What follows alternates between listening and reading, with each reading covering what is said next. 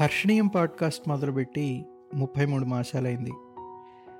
తెలుగు కథల్లో మాకు నచ్చిన 50 కథలకు పైగా పరిచయం చేయడమే కాకుండా 35 మంది తెలుగు కథా రచయితలను, ప్రచురణకర్తలను, తెలుగు సాహిత్యం కోసం కృషి చేస్తున్న ప్రముఖులను ఈ పాడ్కాస్ట్ ద్వారా మీకు పరిచయం చేశాము. ఈ మధ్యకాలంలో అనువాద కథలతో పాటు ఇతర దక్షిణాది భాషా రచయితలను, ప్రచురణకర్తలను కూడా పరిచయం చేస్తున్నాము. 20 మంది శ్రోతలతో మొదలైన ఈ పాడ్కాస్ట్ని ఇప్పుడు 20 దేశాల నుంచి 2500 మంది శ్రోతలు ప్రతి నెలా వింటున్నారు. ఈ సందర్భంగా హర్షణీయం టీం మీ అందరికీ కృతజ్ఞతలు తెలుపుకుంటోంది.